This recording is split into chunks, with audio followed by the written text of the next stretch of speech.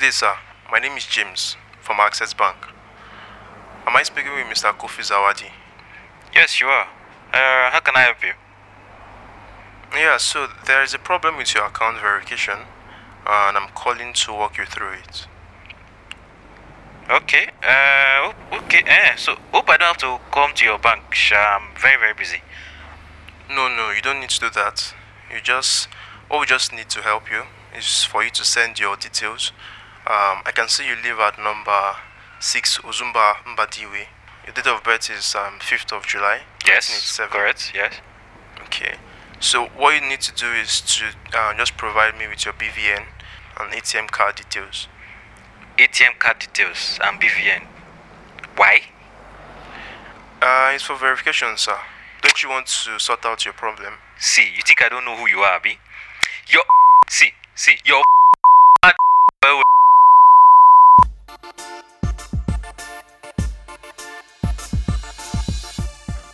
If you've received such a call before, you probably know at least 10 people who have also.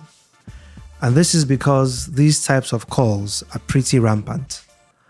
But have you ever wondered how these people know your name, your address, and sometimes your account details?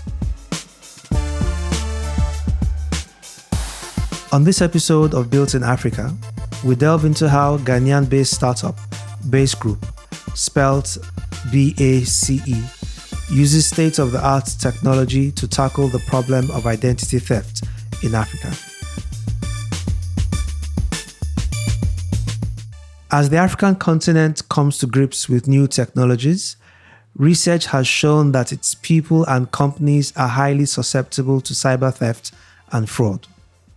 These incidents are rarely reported by companies, so it's actually difficult to arrive at a solution. However, at the 2017 edition of the Meltwater Entrepreneurial School of Technology, MEST, 4 young African entrepreneurs, 2 Ivorians, a Nigerian, and a Ghanaian, decided that this was the challenge they wanted to overcome. Charlotte Ingison, Arinze Christopher Ugu, Samuel Sowa Mensah, and Jean Cedric Atiem Bonon all met at the MEST program, and in 2018, the Base Group was formed. Base API is a digital identity verification system that uses facial recognition powered by artificial intelligence. That's Charlotte Ingison, Base Group's CEO. As a network and software engineer, Ingison has trained organizations on the adoption of technology in Abidjan, Côte d'Ivoire. For Ingison and her teammates, if a veritable verification as a service product must be built, it has to make use of the commonest means of biometric identification fit for the African market: face. When we started, we were actually looking for something that would make our solution stand out from the existing security software that we have in the market. So we decided on using facial recognition as a biometric technology because, well, we believe that the uniqueness of the individual is at the heart of good digital identity management. I mean, like, really, to be honest, facial recognition is like the most natural of all biometric measurements. Like, as humans, when you want to recognize someone, you don't look at the fingers or the irises, you look at their faces. With this perspective in mind, they went ahead to build an application programming interface for facial recognition, which companies can plug into for their ID identification and validation needs. So how does the Base API work? The API begins its verification process by confirming if the person is alive, if the person is real, and if the person is not a robot. Then after this, it presents its deductions to a human behind the screen who would validate the person's identity. While that is going on, it will extract the data on the identity document provided, maybe a national identification card or driver's license. Then it matches it with like facial biometrics in an issuing authority or government department. Say if the country has a identity management database. Besides solving the problem of identity fraud, the Base API will also help financial institutions provide their services to their customers remotely. Customers no longer have to visit physical offices since they can verify their identities from the comfort of their homes.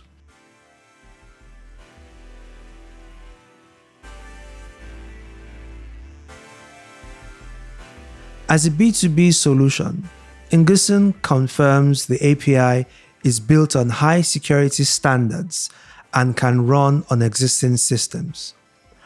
Although with a particular focus on financial institutions, the Base Group also serves establishments in transportation, telecommunications, security, and schools. The pandemic, for all its troubles, has been somewhat helpful to Base's cause. More companies, especially those that require high levels of customer-facing activity, now see reasons to adopt its innovative solution.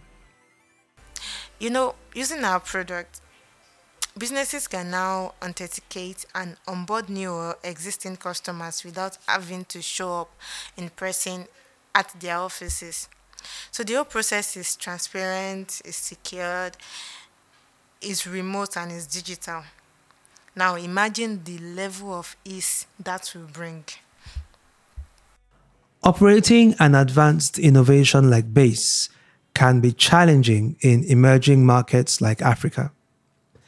Aside the fact that businesses do not fully trust the startup yet to handle private data, government regulations don't exactly encourage innovation. But Ingison says the startup will not rest on its laurels. Well, we are aware of this and we have been working to build trust. We educate our target market, we build quality and secured products too. Also, we sign strategic partnership to get more support and drive our works. Ingison recently won the Africa Prize for Engineering Innovation by the UK's Royal Academy of Engineering, and she believes it will help the business earn the recognition it deserves. To leverage this, the startup plans to push for some major partnerships, intensify customer acquisition, and include other African markets. As the pandemic spread across Africa, Base Group made a very strategic move to acquire more customers. It allowed businesses struggling with KYC and online identity breaches to integrate their APIs at a discounted rate. While this was an incentive, the selected businesses must be willing to use the tool for 3 months. As the startup moves into a full commercialization stage, the founder believes that there are always untapped opportunities in Africa that create room for innovation. Ultimately, the success of a startup on the continent strongly depends on how well it can survive despite challenges.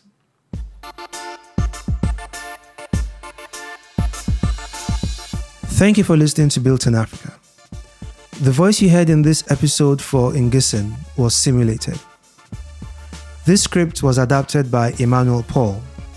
Research and interview by Oluwanifemi Kolawole. Sound design by Ogenekaru Obutu. This is a production of TechPoint Africa. I am Precious Mogoli. Please subscribe, share, and drop a review of this podcast by searching for Built in Africa on Apple Podcasts, Google Podcasts, Spotify, iHeartRadio, or wherever you get your podcasts.